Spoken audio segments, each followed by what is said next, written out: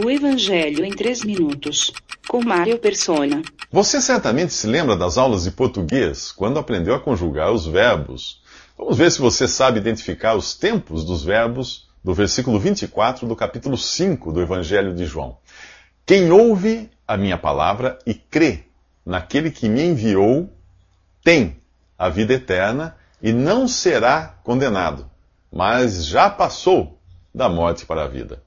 Há 6 verbos nesta passagem, mas nem todos prestam atenção nos tempos. Os verbos ouvir e crer estão no presente. Isso significa que ouvir a palavra de Deus e crer são coisas que você pode e deve fazer imediatamente. Ouvir hoje para crer amanhã, nem pensar. A hora é agora. Mas crer em quê? Jesus diz que é crer naquele que o enviou, um verbo que está no passado, pois fala da vinda de Cristo há 2000 anos. Inclui crer em Deus, em Jesus, que Deus enviou, e obviamente nos 2 principais momentos da sua vinda, sua morte e ressurreição. Muito bem, agora você não pode alegar não ter ouvido, mas será que pode afirmar que crê em Deus e em Jesus na cruz, substituindo você no juízo de Deus e derramando seu sangue para limpar todos os pecados que você cometeu e irá cometer? Como assim irá cometer? Até mesmo os pecados futuros? Bem, se você levar em consideração que o sangue de Jesus foi derramado há 2000 anos, é claro que naquele momento todos os seus pecados ainda eram futuros, pois você nem existia. Então, quando ele morreu para limpar os seus pecados, foi para limpar todos os seus pecados. Caso contrário, quem iria limpar os pecados cometidos após a sua conversão? Se você ouviu a palavra de Deus e creu, o que pode esperar agora?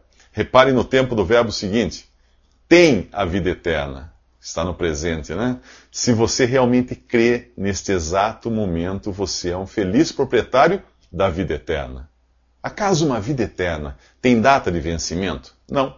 Portanto, a vida eterna que você recebe no momento em que crê é sua para sempre.